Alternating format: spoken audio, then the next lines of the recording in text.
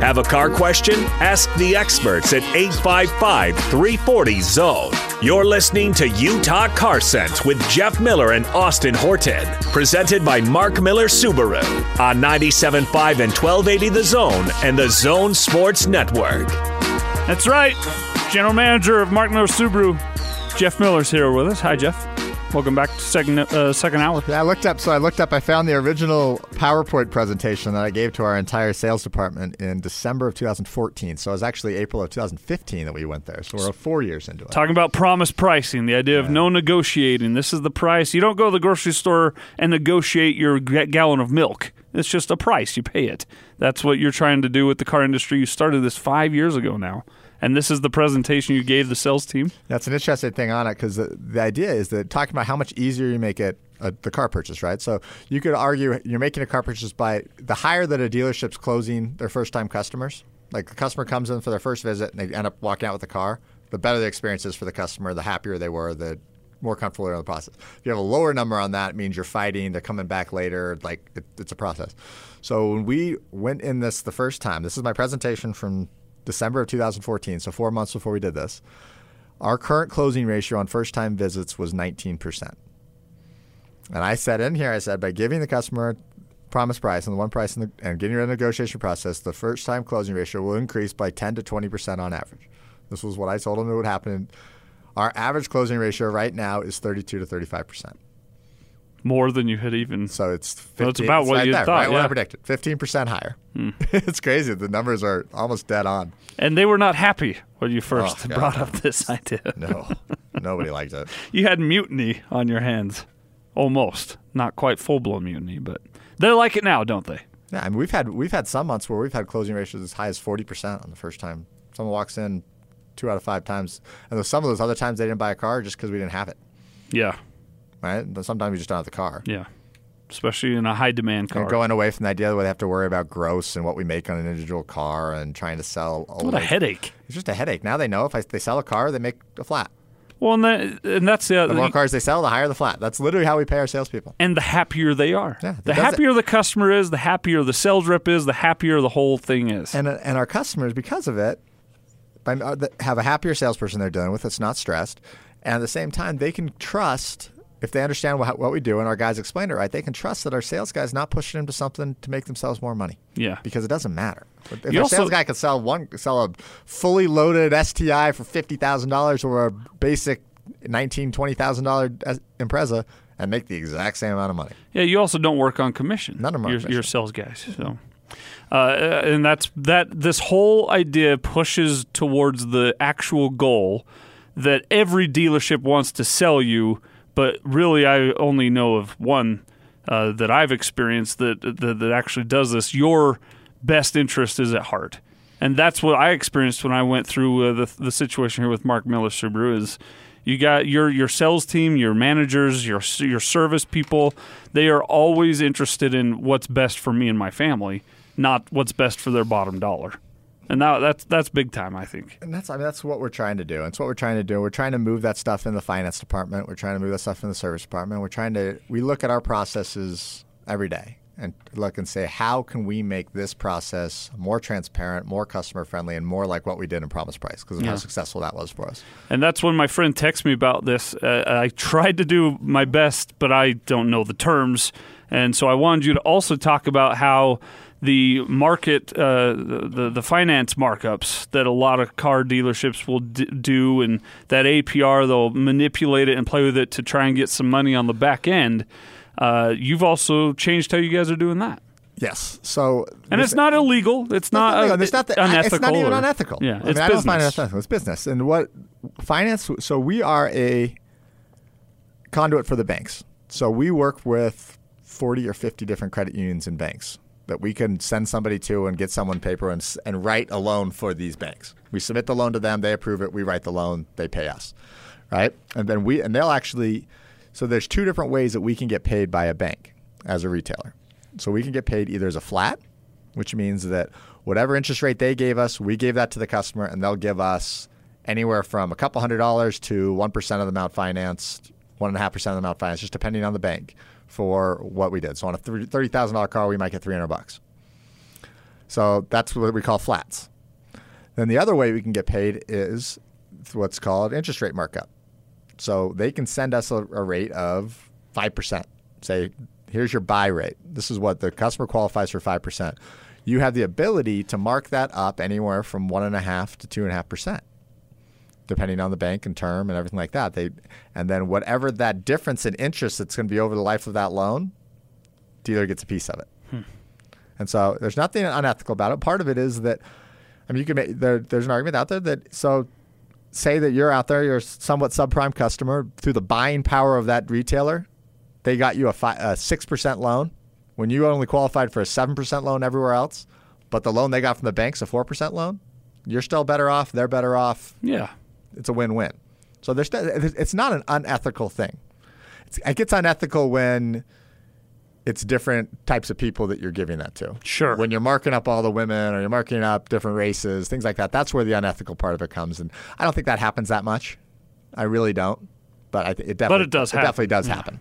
So we made a decision to try and move our finance department similar to what our front department is. There's really the one place in our store that we didn't have that transparency, that you didn't know what your buy rate was. You didn't know what was happening in the finance department. So we made a decision back in April to stop that. So at this point now, our finance managers are not allowed to mark up any interest rates. So whatever the bank says it is. So whatever the best rate a customer can get is what they get. And so it gives our salespeople and our product specialists a lot of power to be able to tell a customer, you are going to get the best rate. And before we couldn't say that. Yeah. Because if they're telling a customer, you're going to get the best rate, and they go back in the finance office and they get a 5.9 rate, but our rate was 4.9, they didn't get the best rate. Yeah. And so now I think I'm really confident in the fact that they can say that, and our finance managers are going to truly go out there, get them the best rate. They're going to make their flat and still get paid for doing their work. Because one of the things is it's a lot of work for a finance manager. That's not an easy job. I've been in that job. It's not an easy job to work with all these banks, and those guys are truly fighting for the customer. I mean, they're truly fighting to get the best rates for customers, get deals approved that might not get approved if they're not fighting for it. Loan officers have a hard job. Yeah. And so there's a lot there. But I think what we've been able to do there is create a lot more confidence in our finance managers. When they start the car deal, they literally can turn a screen to a customer and say, here's your approval. Here's your interest rate. Here's what I could mark it up. I don't. Here's what we're going to pay. And I think it creates a lot more confidence for our customers in the back end of the thing.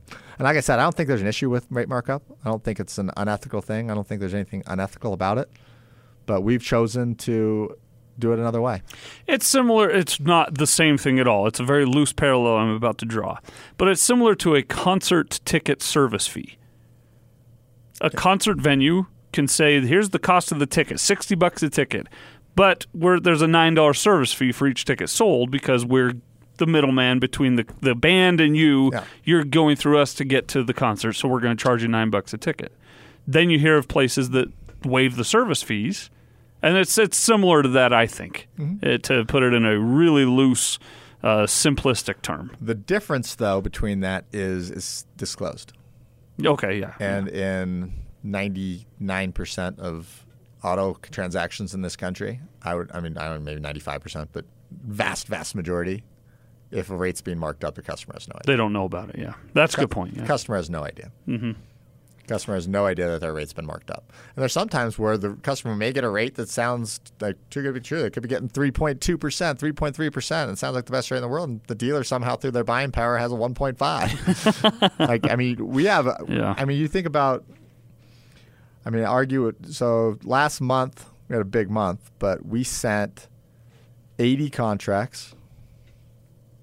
So just to Chase Bank, we sent on an average of probably $25,000 a contract times 80 contracts. So we sent $2 million in business to Chase Bank last month, just out of one of our stores.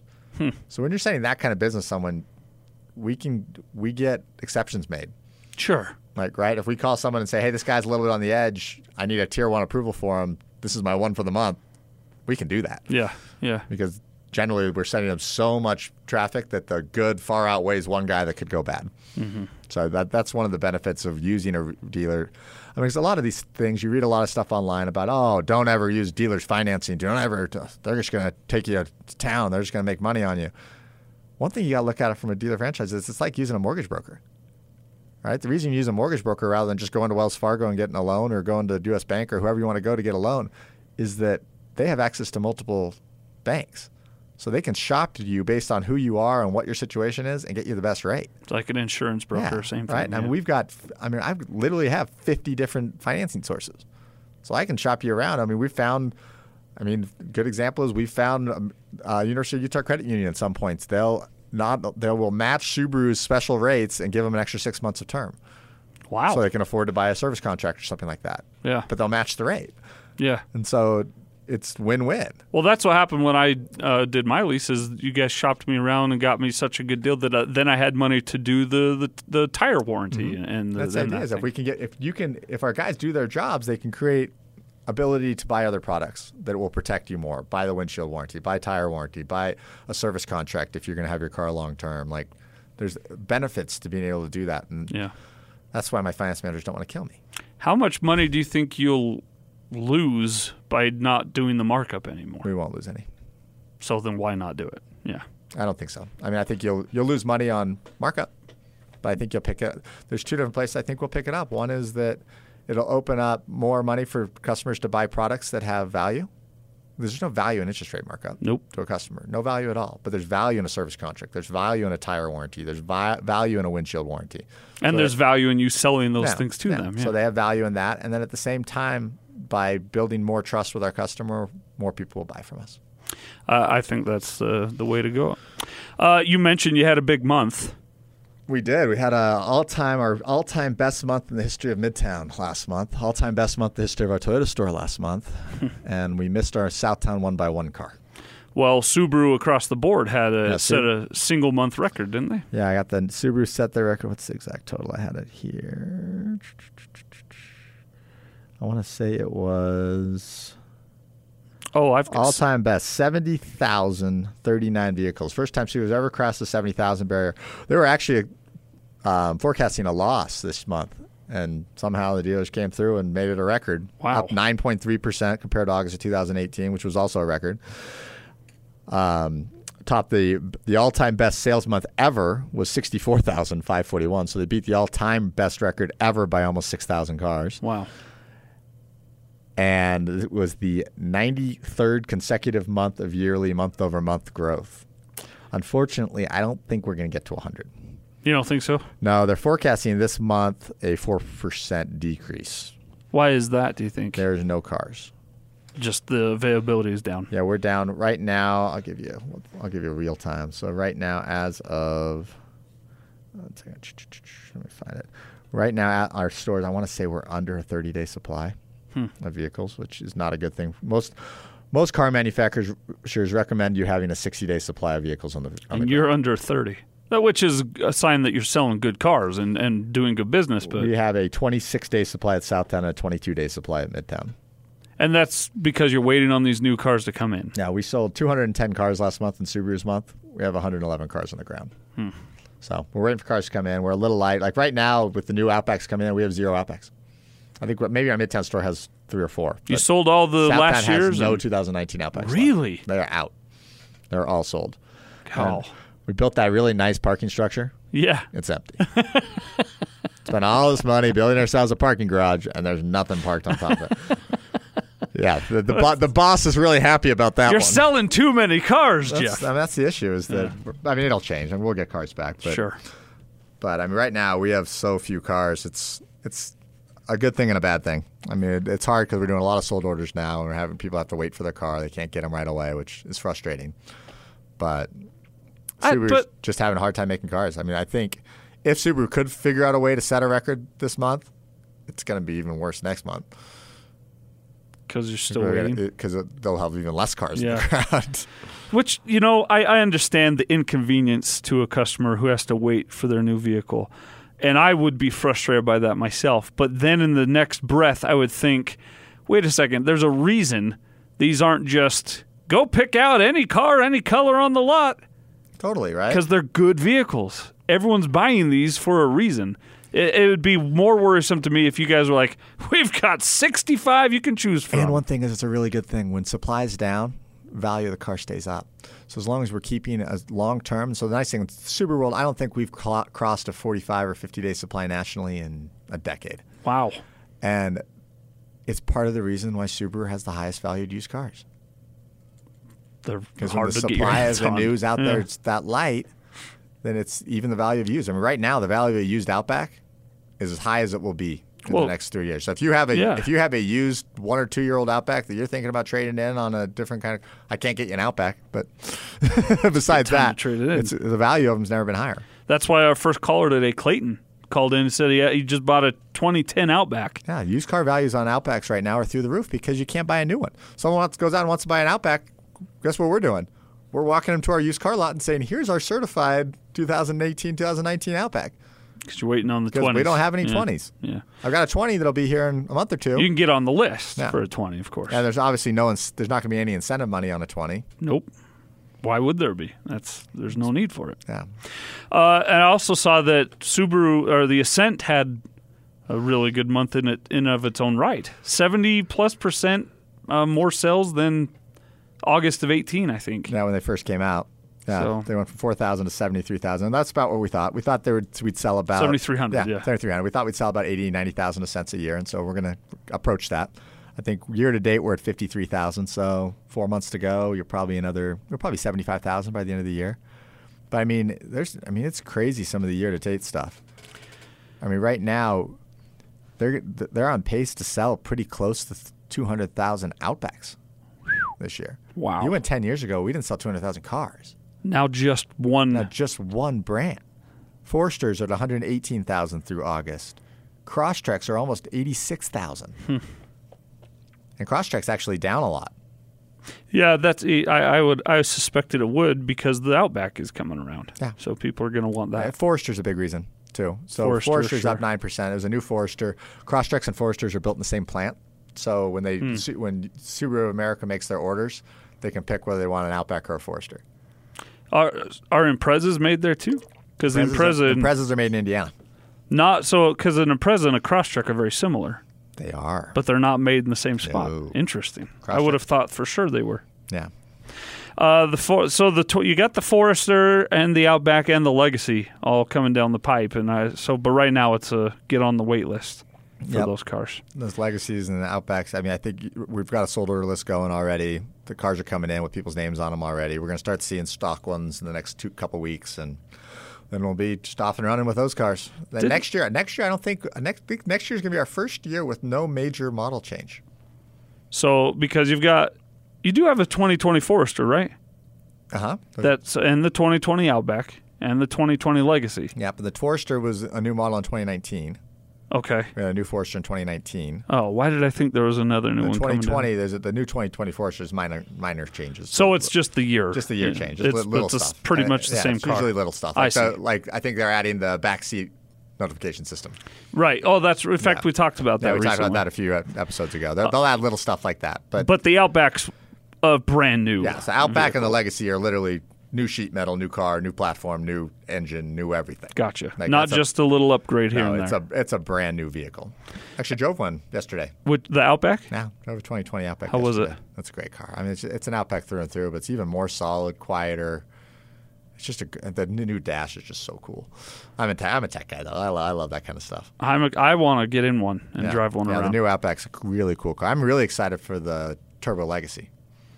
Okay, so the Turbo Legacy. So Legacy car sales, as we've talked about before, are down, but there is still that market.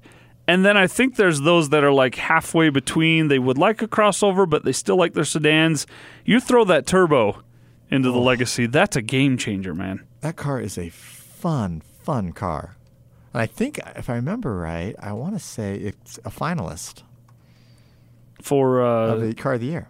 the Legacy? Wow. Yeah, I think the Outback didn't get on it, but I'm pretty sure that I'm going to look that up. I'm telling you, the 2020 Legacy has me strongly considering going back to the car game myself because it is a fine piece of machinery for a very economical decision. It's that turbo, and I'm telling you, that turbo is going to be so fun. That's the same thing that's in the Ascent, right? The turbo. Yeah. And you're putting it in your sedan. And I don't think they tuned it down either. Jeez.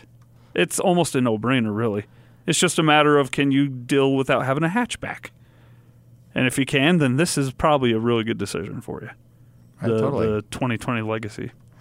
Yeah, so because our Crosstrek lease will be up in a year from now. And so about next spring, we'll start coming in and looking at making a decision and seeing what we want to do.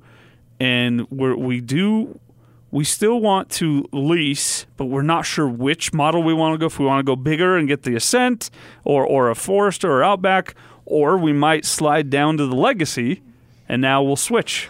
I'll get to drive the really nice brand new lease, and my wife will drive the other vehicle that we have. But I don't know. We'll have to see what we do, because that Legacy, maybe we'll lease both, honestly. Yeah, there you go. Because I don't know how we're going to make that decision, because that Legacy looks really, really cool. So the 2020 Legacy, 2020 Forester, Outback, brand spanking new vehicles. They're exciting. Get down. You can't test drive one right now, I would assume. Nope, not yet. But once you get them in there. the ones we have are manufacturer cars, and so we're not allowed to. Their insurance does not allow us to do that. You can get in them, check out the features, look at the new dash, and see if you like that kind of thing, and then get on the list of trying to get one when they come onto the lot. It's Mark Miller Subaru's Utah Car Sense here on the Zone Sports Network. Call us 855-340-ZONE. Right now we have just Clayton and Nick who are on the call-in list. Everyone that calls in and talks with us is entered to win a 4-pack of VIP Lounge movie passes, courtesy of Mark Miller Subaru at Megaplex Theaters. So 855-340-ZONE. Questions, comments, stories, anything you got. We'd love to hear from you. 855-340-ZONE. It can also, we're here to talk cars, but we're not adverse to the idea that this is a college football Saturday. You've got the BYU pregame starting at noon right here after we're done on the Zone Sports Network. BYU with the game of the weekend for sure here in the state. Nationally with televised. USC. Nationally televised. ABC, right? Yeah. That's a big deal. ABC's going to show that bloodbath.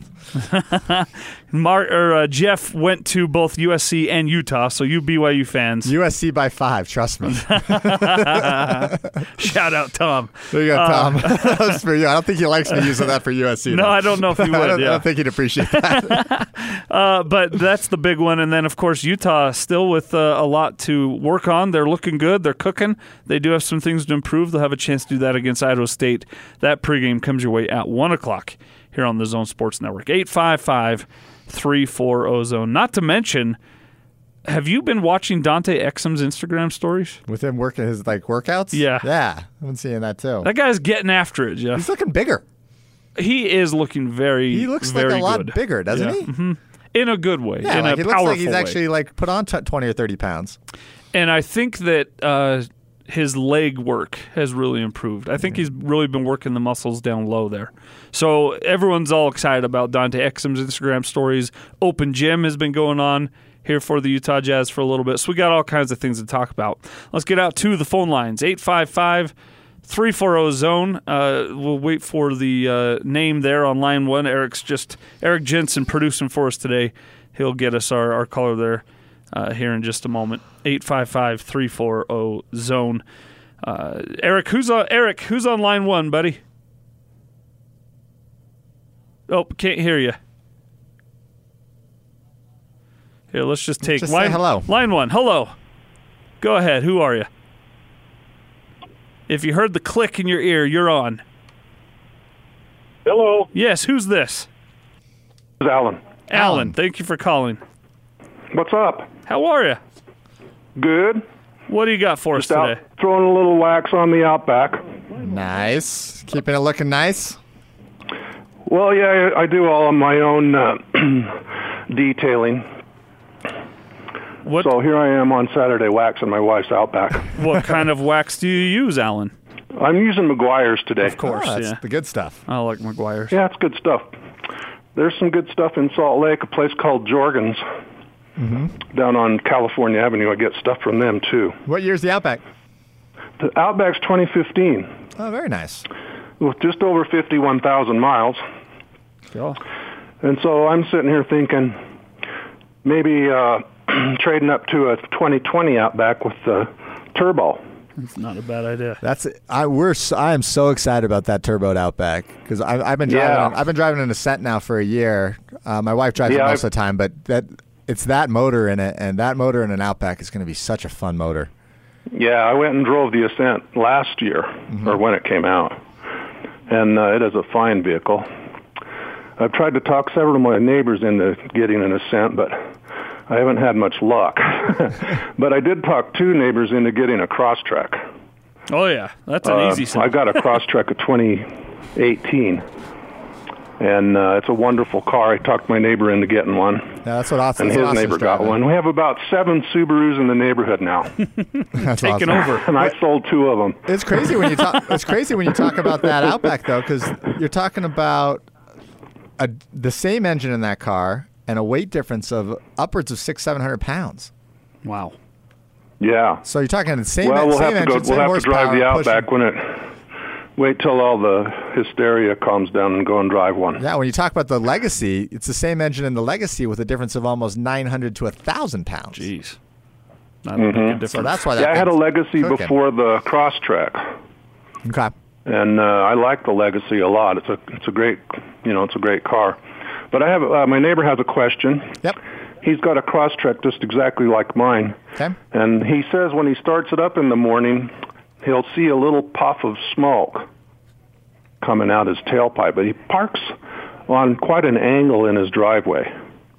And I'm just wondering if the doesn't have enough pressure to put enough oil up into the engine.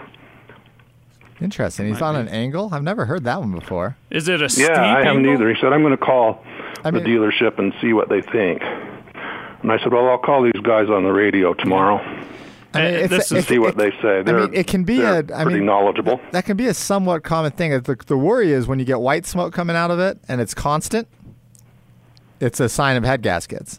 But that's generally when it's a constant smoke. It's continual. When it's generally that just initial puff of smoke, it's generally not a big issue. It's generally just normal condensations built up in the exhaust system that gets pushed out. Yeah, I'm going to tell him that. Generally, it's He's got a Crosstrek just like mine, only a year newer. I mean, if he wants us to, have him come bring it into our Express Lube and we'll look at it. We can check for head gas and stuff pretty quick. You can look at it on the radiator cap and things like that. But generally, if it's just on that first shot, it's generally just condensation inside the exhaust. Is it every time he starts it, or is it just after he's been parked on that hill? It's in the morning when he gets out. It's been parked there overnight. And he goes out to go to work in the morning. So if it's outside, too, it's kind of like having mist on the top of the car. That mist is inside the exhaust, too. And that condensation's mixing right when they start the car, and it pops out white smoke. It's when that white smoke's constant, then it's No, it's not a constant. It's just the first thing in the morning. Yeah, I wouldn't worry about that. So it doesn't look like the Vatican making a change. It's just a one puff of smoke. Okay, I think we're all right. Yeah. Thanks, Alan. That was a good one. Have a good day, friend. Thanks for calling. Okay, hey, thanks, you guys. Have a great day, and we're loving our Subarus. Good to hear it. Yeah, if I were Alan, I too would look into maybe only 50,000 on that. What do you say, 15 Outback? And you were just talking about how that's the car everyone wants right now is an Outback. You get a good trade in on that. Yeah, I think it'd be a great one. It's a great time to trade that car in. We're going back to that smoke thing. I mean, it really depends. Generally, we're trained so we do inspections on car. We look for white smoke. That's one of the things we look for when we do a trade appraisal. And it's generally you got to look at the thickness of the smoke. So if it's just a thin white smoke that comes right when you first start the car, 99% of the time it's just that condensation inside the exhaust. It's when you get that thick white smoke that's coming out of the car and becoming more of a constant thing, that's a sign of head gasket issues. Which is not good. Which is very bad. Yes. And we want to fix that. So it'd be worth it. Engine block, cylinder head, I mean, really bad things. It's worth an hour at the shop for it to get checked out. But it's generally won't even be an hour at the shop. I mean, we can look at that thing pretty quick. Yeah. 855-340-ZONE. Adam is with us now. Good morning, Adam. Hey, how's it going? We're fine. How are you today? Good. Quick question for you. A little bit ago, my car got broken into. Nothing got stolen except my registration and my insurance cards. Is there any concern that I should have with people having those? Yeah. Not grave concern, but you do want to report that. Did you call the police and have them make a report and all that? I did not yet. Yeah, you're going to want to do that because having your registration, you never know what a criminal can do with things these days, but you don't want them to somehow wash that, quote unquote, electronically wash that and make it a registration for another stolen vehicle. Yeah, you want to report that to the DMV, and then I would report to your insurance agency. Because what they might want to do on your insurance agency, if your insurance card's been stolen, what they'll probably end up doing is issue you a new insurance account. Change your number and new cards. Okay. So I would report both of those to both of those agencies. And also, is your home was the car broken into at your home? My apartment complex, yeah. Okay, and that was the address on the registration. So okay, because sometimes what people will do is take that and then stake your house out and wait till you leave and rob your house. So, well. I'm moving in like 2 weeks, so the new tenant's problem. Perfect. Yeah, it's the new guy's problem. Ouch. All right, Adam. Yeah, but make sure you call and report. Yeah, I would call and report to both those agencies.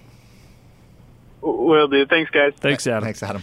Yeah, anytime that happens, make sure there's a paper trail to follow the registration. The story. That's just someone just trying to be a jerk, just trying to make your life harder. That's a weird thing to. That's a weird thing to steal. Yeah. 855-340-ZONE. Jess is now on the show. Hi, Jess. Hey, guys. Good to talk to you. You too. Thanks for calling in. Yeah. So my wife drives a 2007 Toyota Sienna, coming up on about 100,000 miles. We're at about 93 right now. Okay. And it's in good shape overall. I'm just wondering, with little kids and trade-in value and stuff, is it better for me to just drive this thing into the ground, or do I take whatever value I've gotten it and try and trade up to a newer, nicer model? It's a good question. A lot of factors go into that decision. There's a lot of factors. I mean, pretty much anybody who owns a minivan, it's going to get destroyed because odds are you've got children in a minivan, and I have 3 small kids, and I know what they do to my car every day. So that's going to happen. But the issue on just about any car, any model, any car, I mean, is that once you get to that 100K thing is generally where you're going to start seeing issues. And the issues you start seeing at 100K is where big stuff can start happening. Mm-hmm.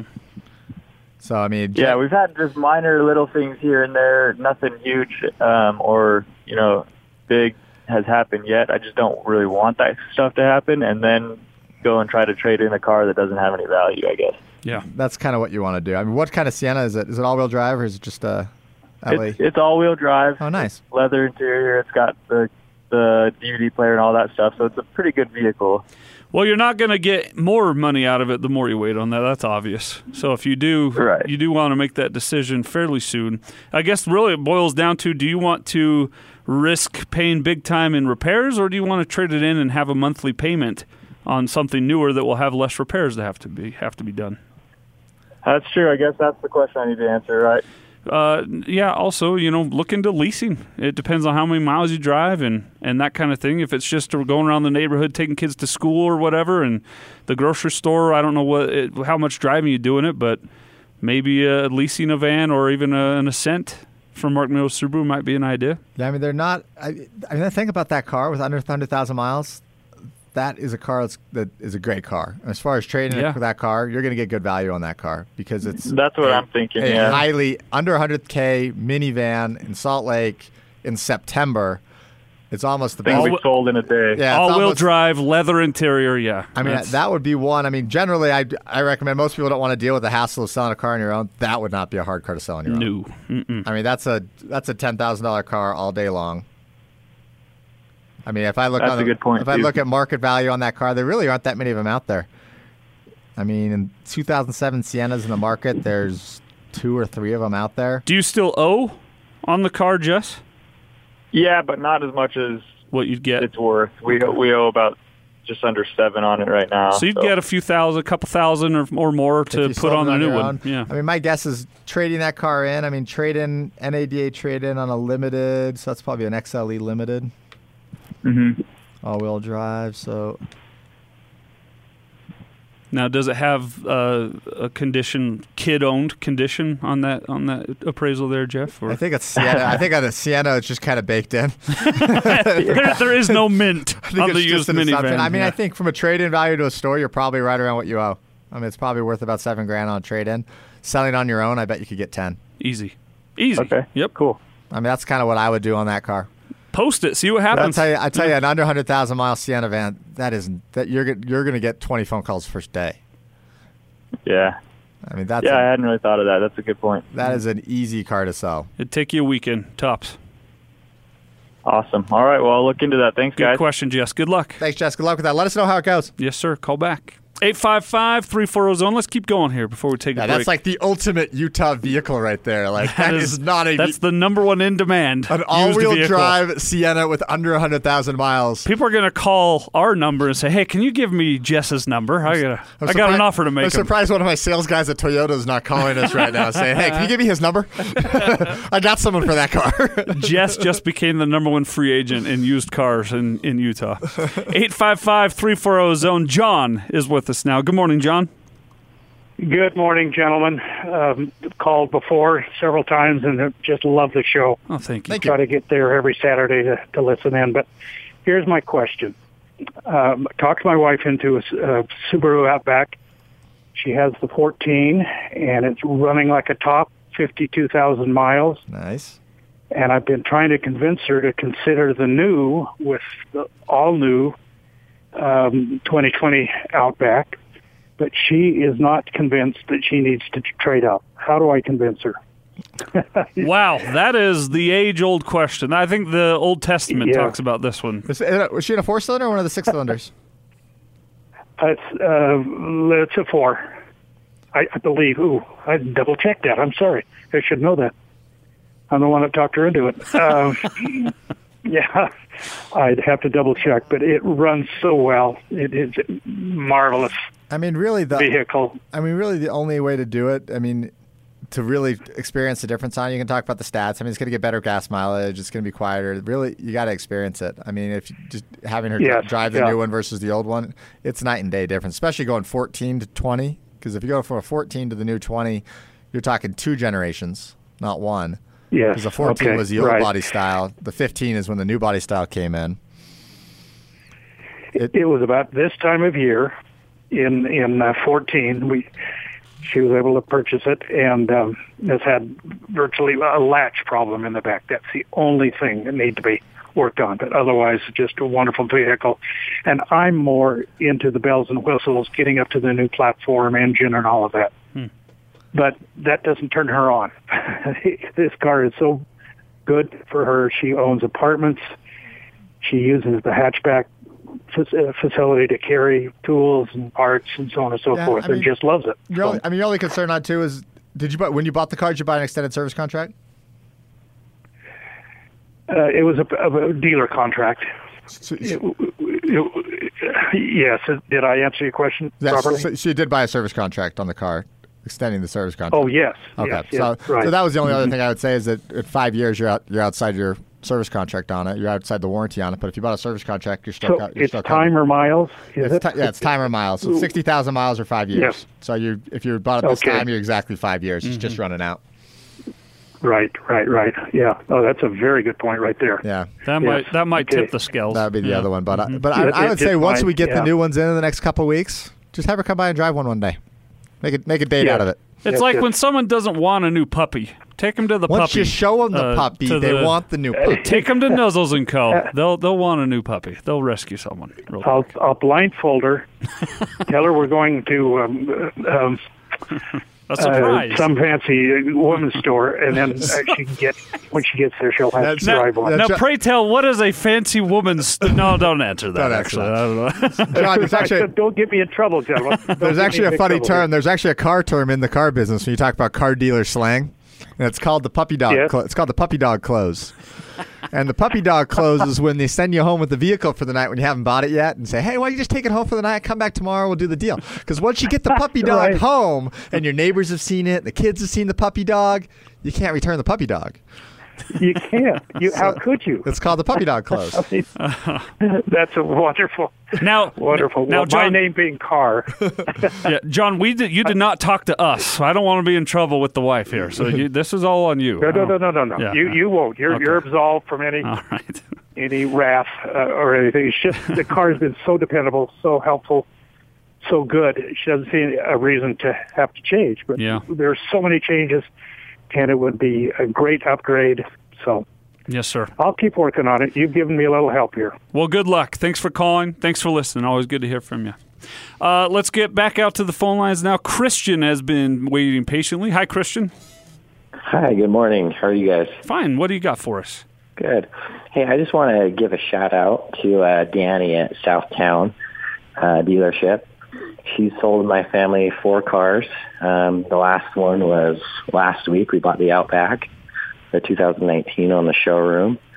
And she found a room for my wife to feed my baby, and she actually dug through some trash to find a CD that my wife likes. So I just want to give a shout-out, and I really appreciate you guys, and we love the car. Well, we appreciate that. Yeah, Danny's excellent. She's one of our salespeople at our Southtown store. She sits right outside my office, right in front of me, and so I get to talk to her a lot, and she just does a great job taking care of people. She's great. We'll always come to her. I mean, that's just how much we like her. So yes, sir. Just wanted to give that out there and say thank you. Thank you, Christian. Always nice when people take time Absolutely. And I'll make sure to tell Danny about that when I get there on Monday or Tuesday. Yep.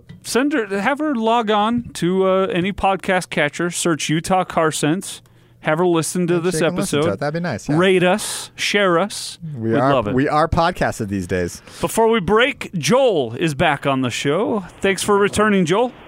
Yeah, I've called the last couple of weeks on questions regarding an STI that I've ordered.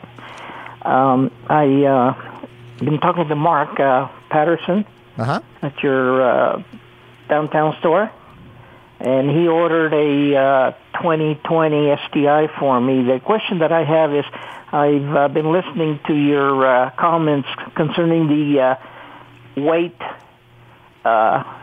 transfer in some of the new engines, and I was just wondering if the STI has a new lighter engine by any chance. The STI still has the same engine it's had in it. There's no modifications on that.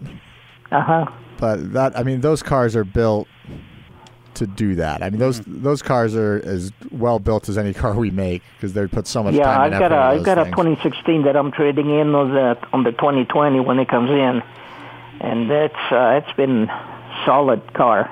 A lot of fun to drive. That's excellent. I'm excited for those cars. We're excited to see them. We haven't had they haven't been anything released yet on them, so we're not exactly sure what all the changes are going to be. But yeah, it's a great car. I'm excited for you. Yeah, me too. I'm jealous. In fact, I'm really excited for you. I don't even get to drive. I don't even get to drive those cars because by the time we get them in, they're always sold, and no one wants them with miles on it. So I don't even get to go out and demo and have fun. Yeah, they're a lot of fun to drive. I don't race it or anything, but I get on it once in a while, and it's a lot of fun. That's I have good. a lot of people that pull up on at the light wanting to race, and anyway, thanks for talking to you guys. And by the way, I had a good experience when I purchased my 2016 with Mark Patterson and the rest of your group at the store. So I'm enjoying purchasing the new one as well. Yes, sir. Thank you. Thank you for listening. Thanks for calling in. And thanks for being a customer of Mark Miller Subaru. We'll take our final break. Coming up next, we'll wrap up the show, get you ready for the BYU pregame show. USC's in town. Jeff will tell you who he's picking and why. You'll be shocked. Next here on Utah Car Sense. You're listening to Utah Car Sense with Jeff Miller and Austin Horton. Presented by Mark Miller Subaru on 97.5 and 1280 The Zone and the Zone Sports Network. Final segment of Utah Car Sense this week. He's Jeff Miller. I'm Austin Horton. Welcome back. Eric Jensen producing for us. 855-340-ZONE. You got a couple short minutes left if you have a comment or question to get in. 855-340-ZONE. But Jeff, you've got a list for us, and as I was taught in radio school, people love lists. People love lists. What's the list? A lot of lists. This is going to be all of the vehicles that are discontinued for 2020. All of them? A good list of some of the nameplates that won't be on. Some of the more common ones. There's some interesting ones you don't know about. So we'll start. This is alphabetical by brand. So Audi, the TT. The TT is going ta-ta? Launched in 1998, 21 years later. They're pulling the plug. I hope we're going to replace it down the road with a new fully electric model as part of the long-term plan, but they will not be a 2020 TT. Those are nice-looking cars. I like the TT. BMW, so the Gran Turismo editions. Those are all going away. We heard about that. We talked about that in the past. Buick, the Cascada. Yeah, sure. Convertible. That's a sad loss since 2016 that one's going to be gone. A lot of people mad about that, all 6 of them. Yep. 2,000 of them actually were delivered last year. Oh, I'm sorry. All to rental car companies. But only 6 of those are mad that they're going away. All to rental car. The Buick LaCrosse. Okay. Was set to be refreshed, but they decided to just get rid of it.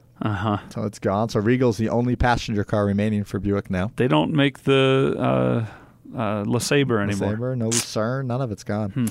Cadillac, the CTS is gone. Really? Mm-hmm. Getting ready to the new CT5 that's going to be coming out. Okay. The XTS is going away. Okay. Chevrolet, the Cruze. No more, huh? The Chevy Cruze is gone. So there's no longer, it's a 10-year run, and there's no longer the Chevy Cruze out there in the market. The Impala is gone. I did not know they still made Impalas. They still make a Chevy Impala. It will cease in January. Chevy Volt. There will not be a 2020 Chevy Volt. We're focusing on Bolt now. Yep. Yeah. From the Fords, we talked about this earlier. The Ford Fiesta is going to be gone. Ford Taurus is going to be gone. Jaguar, the XJ is going away. Lincoln, they're renaming their crossover, the MKC. We call it the Corsair. The Corsair. That's a horrible name. That's bad decision. Really bad name. MKC sounds a lot cooler than Corsair. MKT is going away too. That's their brand new 3-row one that lasted about 2 years. That didn't sell. 370Z Roadster for Nissan going away. Wow. The coupe version's still going to stay around, but the convertible variant's being axed. The Nissan Rogue Hybrid, they're going away. Why is that? That seems like that would have a market. Apparently, the hybrid model was not popular enough for it to remain sustainable. Really? Interesting. The Rogue crossover is remaining the top-selling model for Nissan, but they've got the hybrid variant's going away. Wow. The Smart EQ for 2. Okay. Very sad that car's going away. That car never made any sense to me. Smart EQ for 2. Because it was called a smart car. It was like the size of a golf cart and still only got like 35 miles a gallon. Which is what you get in your Crosstrek. Right? I never understood the smart car because it never got good gas mileage. It got 40 miles a gallon, but it was like a golf cart. Yeah. Like that should be getting you 80 miles a gallon. Yeah, like you're driving around a golf cart every day that's going to kill you if you run into anything. Watch out for the pothole. Might be the end of it. You should get at least 60 miles a gallon that thing. Yeah. Is what it is. If you can take it golfing and not have to get a rental. The subcompact Prius, the Prius C, the one that's based off the Yaris, that's going away. Really? Because they're going to be replaced. There's a new 2020 Corolla hybrid that's coming out that's going to replace that. Okay. And then the one we all knew about, the Volkswagen Beetle. Yeah, that one's sad. Yeah, the sad one. That's a sad one. I wish they would have just gone back to the old look. The Beetle's going away with this little flower holder. That's so stupid. It has a flower holder. That's dumb. And then the Golf, the Volkswagen Golf, Sportswagen, and Alltrax are going away as well.